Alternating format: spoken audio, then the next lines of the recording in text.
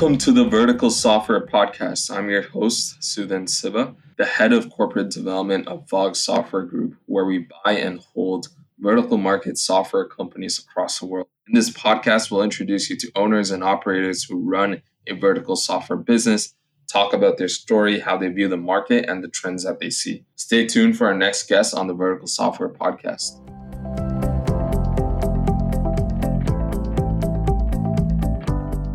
Hey everyone, very excited to have Justin Bailie on our podcast today. He is the co-founder of RoseRocket, which is an innovative TMS system that is taking a look at the trucking industry overall, specifically an order management software for the trucking industry. The company went through Y Combinator, I believe, back in 2016. Also great to have a fellow Torontonian founder on the podcast. So very excited to have you on, Justin. Why don't you give or take a couple of minutes to introduce yourself? Sure. Thanks for having me. So as mentioned, my name is Justin Bailie. I'm co-founder of RoseRocket. I'm the chief strategy officer here for the company. Basically what that means is I spend most of my time thinking about business development efforts, enterprise sales efforts, and do a lot of work sort of just a little bit out in front of the roadmap. And that, is how I spend most of my time at RoseRocket outside of my personal life, where I have 4 kids, which keeps me pretty busy. Yeah, I can't imagine all the things you're going through running a company, building one, while also taking care of 4 kids. Yeah, it's the support around you that does the work. So I've got a lot of help. So I won't certainly take credit for doing most of the lifting in terms of the kids. So that's well taken care of. So I have quite frankly, a lot of space to do the work that I need. Good to hear. Let's go deeper into your story. Trucking, freight, supply chain, logistics, these are all words that, you normally don't, dream of doing, right? And it's usually something that you kind of encounter and learn over time. Going through your profile, you've been in this space well before starting RoseRocket. I think this just seems to be the latest iteration of going after some of the challenges in the TMS space. So what got you into freight and trucking? Yeah, it's a good question. I really, if I look back at it now, and I don't think I realized this at the time, but I've sort of been in logistics for even longer than I knew. And even going back to, I always liked geography and math. And actually I won an orienteering race at one point. And so I guess logistics has kind of been something I've been particularly fond of and relatively skilled at. And so really most jobs I've had some component of logistics in them. And then I guess really though, the real start was when I started working for a trucking company back in probably around 2008 or so. And that really just opened my eyes to, I think, one, the possibilities of the space, because it's just so gigantic. And I think from that, there was just so many inefficiencies in the industry. And, I was pretty eyes wide open at that time. So I think that really started my curiosity, I think, for the industry. Yeah, that makes total sense. Going deeper into kind of how you got exposed into the industry, what are some of the problems that you first saw, or perhaps the problems that bothered you quite a bit? Because, before RoseRocket, you started FreightNext. You worked for a couple of other companies in and around that space as well. So what exactly about trucking and bothered you, or, perhaps prompted you to start a company and solve the problems that you're solving today with RoseRocket? There were so many moments where I thought this could be automated, this could be done better. This is very laborious, tedious type tasks that are taking place to execute. Getting something from point A to point B, in my mind at the time, was just so over-engineered with sort of human inefficiencies and paperwork and these types of things. So that was probably the beginning. And as you get deeper into it and start really understanding, the business a little bit deeper, you really can drilling down on, this is a technology problem, whether it be the available technology, and then subsequent to that, the adoption of technology. So, I think that was probably where I really started getting excited and coming up with maybe ideas that I wanted to start trying, in market. Yeah, got it. And let's build on that. So tell us more about how RoseRocket really addresses this problem today, and why do you think it's such a game changer for the industry? Yeah, so I'll probably just step back to FreightNext, because I think it helps sort of paint the picture a little bit. So when we started FreightNext, which is the same co-founding team for RoseRocket, the mission of FreightNext was to help shippers and carriers have a more streamlined transaction experience. It was effectively a digital freight brokerage focused mostly on LTL and LTL shippers. And what we pretty quickly realized with that business was that to connect the shippers and the carriers, we needed obviously the technology to do it. And most of the carriers did not have APIs. And if they did, they were unstable. They were not being managed. We spent an inordinate amount of time building those APIs basically for the carriers. And we couldn't scale that part of the business. And there was sort of this thing happening while we were working on FreightNext where things like Convoy and which is a freight marketplace started popping up, and even Uber as a business was starting to happen to become real. And you could see this movement towards sort of digital marketplaces. And I think even when looking at Uber as a taxi company, there was an obvious conclusion that people would start trying to do this for freight. So we kind of looked at this as founders and said, there will be no way to get a marketplace lit up until the supply is online.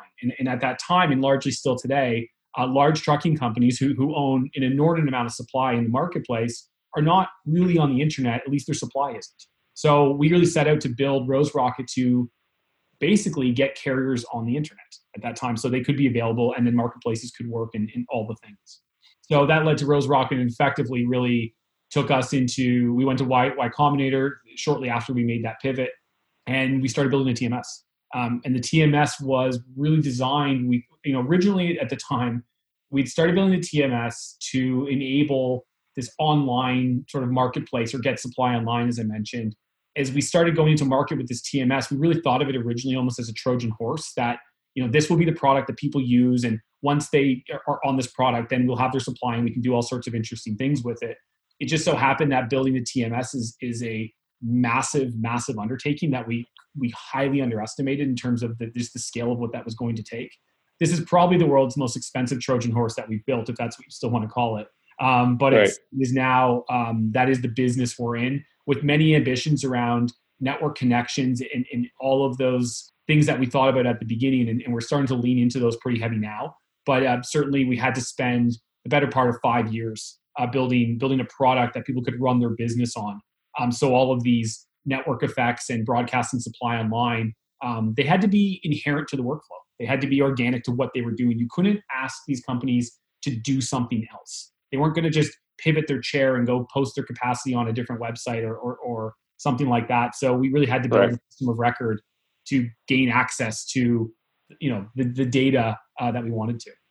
And what are some of the things you did to study the behavior and the workflow of your customers, right? Like I think very different from any other industry where, you probably have to do a lot of in-person observations or training, whatever the case might be. Just curious to learn more about that. Yeah, I think it was that. I mean, we went to dozens, and at this point, probably, well over 100 different trucking companies, and sat with dispatchers, sat with planners, sat with owners, asked them what they cared about, iterated, really, sort of lean startup methodologies, build, measure, learn type thing. And we just kept going and going. And we still do that today. We're still actively engaging with sort of customers to help build more and more and more. So that's really how we learned. We've been fairly deliberate as a business about hiring people from industry, amongst all sorts of people, but we do have a portion of our team that comes strictly from industry. So having some domain expertise on staff is super helpful as well. Yeah, I can imagine. And so you mentioned briefly the types of adjacent opportunities that you're looking at. What makes it exciting to be innovating during this time in the trucking space? Obviously, there's the layer of, already there's a lot of changes going on in the trucking industry, I'd imagine, with autonomous driving, or vehicles rather. But when you layer on top all the changes that have happened due to COVID, what are some of the things that really excites you as far as potential areas to take RoseRocket or just general opportunities you see in the industry? I think even before COVID, and COVID just probably expedited some of this. It was really the best thing for our business has probably been Amazon, because Amazon has created an impossible standard for every company that they're competing with, which gets to be wider and wider by the day. When those companies that Amazon is targeting are looking for more visibility, they're looking to offer their customers better visibility to where their orders are. They currently today cannot really do that. So they're looking at really wholesale digital transformations to, again, back to that theme of bringing their supply online and bringing the visibility, into the eyes of the consumer, of their customer. So I don't know that without Amazon or something like that the trucking industry would have really moved all that quickly. It's not been an industry that's been well known for innovation and early adoption into technology. And I still wouldn't go as far as to say that the industry as a whole is early at adopting, but they are exceptionally quick at reacting to market conditions and changes, as I'm learning.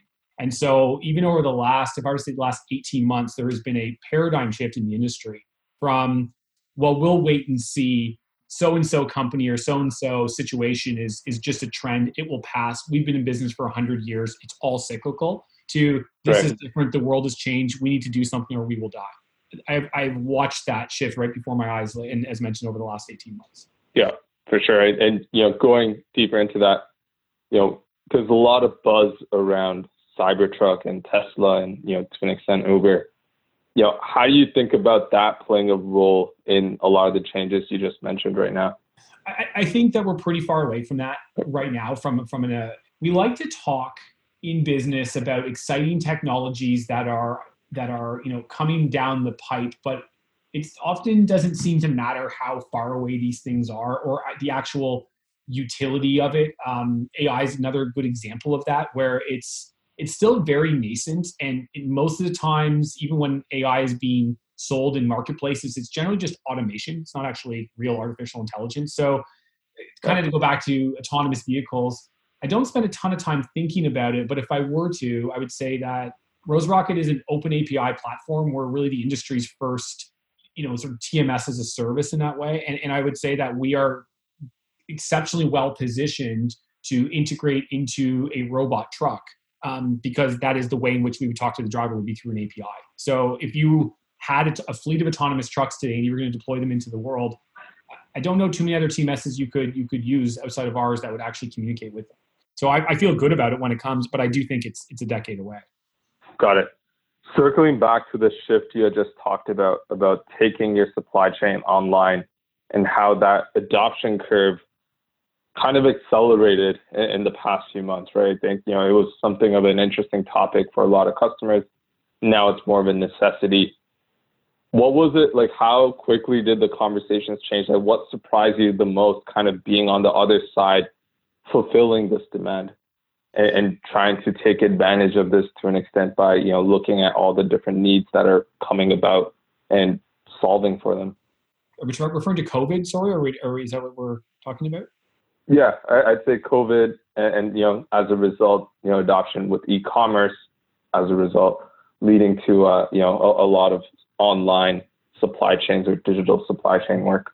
Right. Yeah. And I mean, I think these things do take a long time to materialize into the hands of the consumers or the minds of the buyers. So I think we're still very much in a transitionary period where we still don't know totally how the world will settle. In that, does everything go back to normal, and in 6 months from now, this was all just a dream, and we shake hands again, and waiters don't wear masks, and we go to Costco to buy everything? Or on the opposite side of that, is this all here to stay, and we lean further into e-commerce and lean further into the digital economy, and it's probably somewhere in the middle. So I think we're yet to land. What we've seen in our business, though, is we have not really seen a significant slowdown in sales. When we look at the volumes that move through our systems, they've been pretty consistent. So trucking as a whole has not been overly impacted in a negative way during this process. In some cases, they've been positively impacted, but I would say that we still have some cycles to go before we really understand how much has truly changed for good. But I can say, as I mentioned earlier, that specifically at the enterprise level, I have heard the term digital transformation spoken about in the last 90 days more than I have in the 900 previous to that. Right. And what does digital transformation in the trucking space mean to you? I think like Deloitte made it up. So what does it mean to me? It means to me going from on-prem to the cloud. If I'm going to be very baseline about it, I think it's getting off of the old legacy architecture and moving into cloud-based infrastructures where you're using more microservices and APIs to run and scale your business. Got it. That makes sense. And let's switch gears and let's talk about the driver population for a bit. Sure. How have you incorporated them into your thinking? What do you think is the role of, let's call it, your average trucking driver for the next 5 and then 10 years? Because I think the technology that you guys are building, in addition to autonomous vehicles, in addition to just the economics of a lot of these things changing, the role of the driver changes as well, right? And they become perhaps marginalized to an extent. I don't know if that's the right word, but I'm curious to get your thoughts as to where do you see their role going in kind of the broader ecosystem of trucking, supply chain, and whatnot.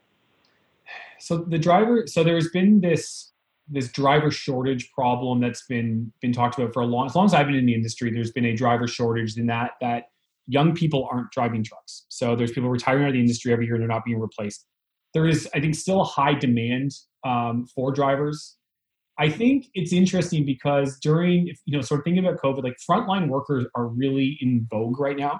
So I think drivers have sort of, they've been, when you think of a truck driver, we sort of paint the picture in our mind of what that is. And I don't think that's always a overly positive image.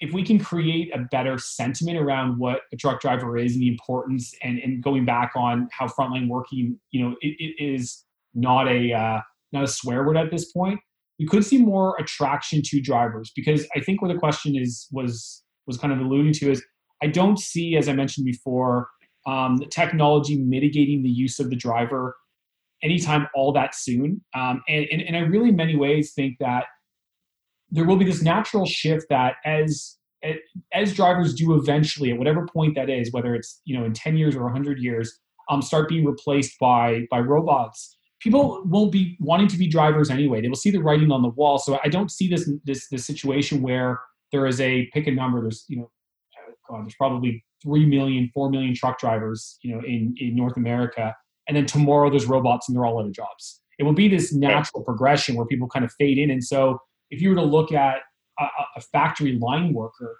nobody wants to do that work because those jobs don't exist. They're all executed by robots anyway. So I don't think that there's this huge Skynet war that's going to happen between drivers and robots. And I think it'll just be a natural attrition as robots do more. But the reality of sort of how important are drivers, they're absolutely critical. And in the eyes of our customers, I would say next to their own customers, drivers would be the most taken care of from a technology perspective. They're the most valued employee in trucking businesses, I would say, pretty much categorically. And so there's sort of a lot of pieces of information there, but I guess my summary on that statement is drivers are important. They're going to be for a while. I think attracting drivers in the short term will actually be a little bit easier than it has been in the past. And I think as robots take those jobs away, I think there will be a natural attrition that won't create any real, us versus them, where people versus robot type landscape. Yeah, makes sense. What do you think is the role of data in all of this? I think it's to this point in time, data has been exceptionally hard to get and very expensive for the enterprise. It lives all over the place. It is very siloed inside organizations. I think that the access to data as companies go through these digital transformations and invest in business intelligence tools and analytics tools and in the cloud, the role of data on all of this is, data is sort of, it's really, I think is how limited is your imagination? I think really data can Yeah. it can do. There's much smarter people than I that could comment on what the data specifically could do. But for me, being a bit of an abstract thinker, there is just really massive possibilities when we can understand what the business is doing in real time. Trucking is a very, very difficult business, and even when you do it really well, it's not overly profitable. And so being able to use the data to make more profitable decisions, I think, will be a significant shift in the industry. Got it. And, when we talk about profitability, one of the things that comes to mind is, what would the org structure of a typical trucking company pre and post, let's call it digital transformation for lack of a better term, look like? Like, how will, perhaps using RoseRocket or a different tool impact the efficiency, the number of people you need to run a trucking business? Yeah, so if we talk, I'll talk about the enterprise, because I think it's almost a little easier to answer under that premise. Right. I think you'll certainly see a shift in the technology teams. It doesn't necessarily mean that you will be investing less, but you will be investing differently. So people managing the current on-prem infrastructure, servers, these types of things, those will be replaced by SaaS, which I think is, that's business agnostic, really. Sorry, industry agnostic, I should say. So we'll definitely see a shift there. I think in terms of frontline workers, there's certainly many efficiencies and automations to be had, but there doesn't seem to be a massive desire from the executive level to reduce large swaths of overhead. What I get a sense of is it just a different way of, if we currently are a company that has 100 people, we probably want to maintain an employment level around there. It's the roles that people are doing now. So it's focusing more on the exceptions, focusing more on growth. Trucking companies, believe it or not, have not been traditionally very good at business development, at selling, at marketing. This is what the brokerage industry is very large as a result of this sort of this soft spot in the trucking space. So I see more of a shift moving towards customer acquisition and away from just executing a basic operational procedure day in, day out. So probably that's kind of, I think it's more of a shift than sort of a mitigation. Yeah, no, that makes a lot of sense. Now, going to a completely different area, more so to talk about kind of your leadership style and how you manage people. Curious to learn more about your inspiration. I mean, you share a lot online, and and you mentioned some key figures who've inspired you to innovate, push boundaries, and really get to the next level. Tell me more about this. I think where that comes from is with some of our early larger customers. When we were just starting out and we had 12 people in an office, and I would fly down to pitching an opportunity to companies, quite frankly, we really had no business doing business with at that time. Right.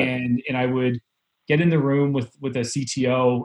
One gentleman in particular, Jim McBride, he was the CTO at Uni Group, and they ultimately, we did our first 7-figure deal with them, and he just got what we were doing. He understood what we were doing, and it was those types of conversations that just allowed me to say, yes, we're on the right track. We're doing the right thing. The positive feedback we're having from people who have had exceptional professional success and seen all sorts of things, and they say, this is interesting, this is cool, we want to work with you. So it was really those early engagements, even earlier than that, when we first started talking to our first customer we ever spoke to, who took us 2.5 years to close, and not because he was a slow buyer. It was just because we didn't have a product that was ready, but he was interested and he liked our story, he liked the vision, and he just kept checking in with us every few months, and finally said, yeah, you got what we need now, let's do it.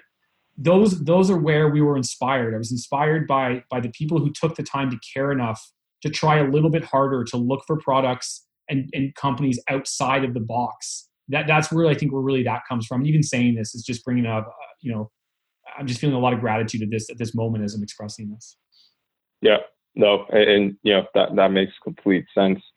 Talking more specifically to your particular skill set, I mean, Chief Strategy Officer, in and of itself, a fairly unique title for a growing company, to be honest. What kind of skill or mindset do you bring to the table that is very difficult to transfer or train amongst members on your team?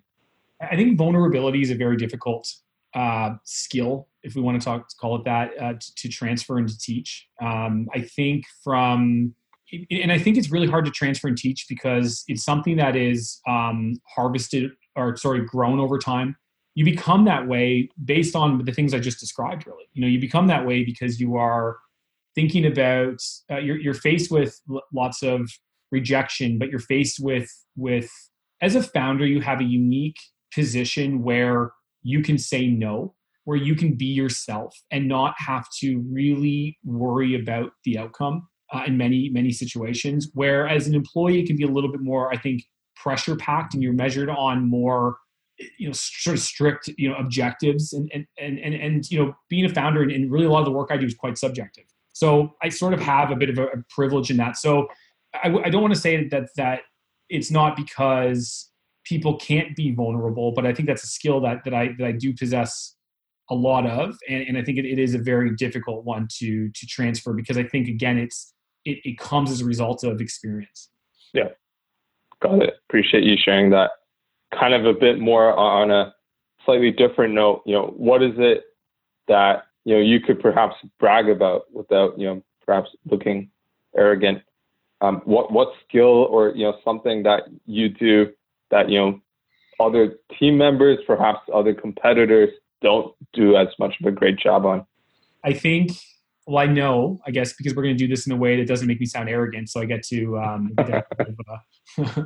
I have a very exceptional ability to sell a dream and sell a vision. And so I'm exceptionally confident when I get into a room where I get to talk about the future, talk about the vision, talk about the collective power of us coming together to execute against that vision. And it's very visceral for me. In those moments, I think people would comment that they have very good experiences with me when I'm doing those types of things. So whether it's to staff or potential customers or to investors, it's something I've had a lot of success with and feel very, very confident to be in a room when that's asked of me.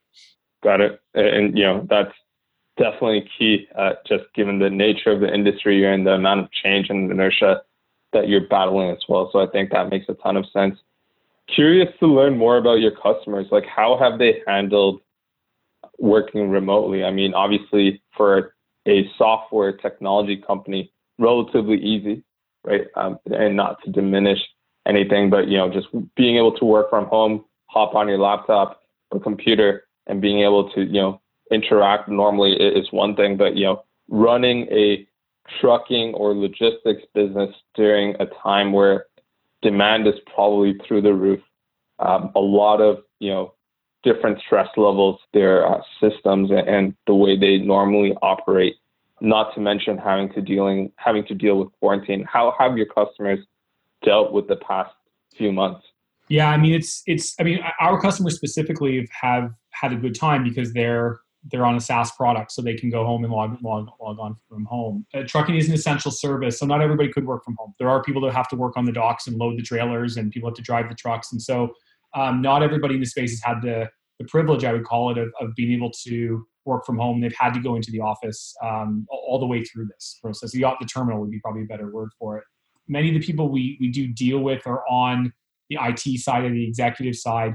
I don't know that they've had a overwhelmingly difficult time transitioning to work from home. I think more of the social construct I think has been a little bit difficult, but the actual, to use the term, logistics of setting up a laptop at home and doing that work, I don't think has not appeared to be overly difficult. The vast majority of our customers are in the US, and they've also been, in certain places, they were shut down for pretty short periods of time in comparison to us as well. So that transition was sort of, maybe 30 days, 60 days type thing. And so most of our customers now are back in the office. So I guess to answer the question, it's surprisingly well, I would say.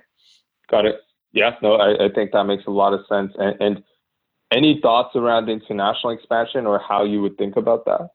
There's the U.S. market is just so gigantic for us that we there's certain countries where there's just not a lot of trucking because of the size of the country itself. Trucking does really well in large land mass areas where you have lots of populations distributed all over. Really, the U.S. is the sort of the premium place for trucking in terms of just the market size. Right. So do I think about it? Not really. If we tap out the market in the U.S., then we would certainly do that. But I think there's plenty of business in North America for us to stay pretty focused on for quite a long time. Got it.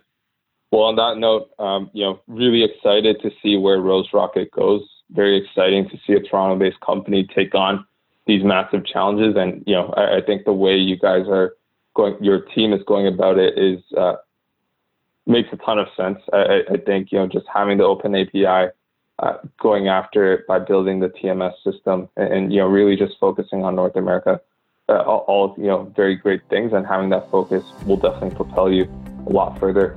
Very happy to have you on the podcast, Justin. I think you guys are on a great trajectory and really looking forward to seeing where you and the rest of your team are able to take the entire business. Well, thanks, man. It's nice of you to say, and really grateful for you having me today. So it was a lot of fun. Thanks. You've been listening to the Vertical Software Podcast. Make sure to rate and subscribe our show to stay up to date on future episodes of the Vertical Software Podcast. Thanks again, and talk to you next week.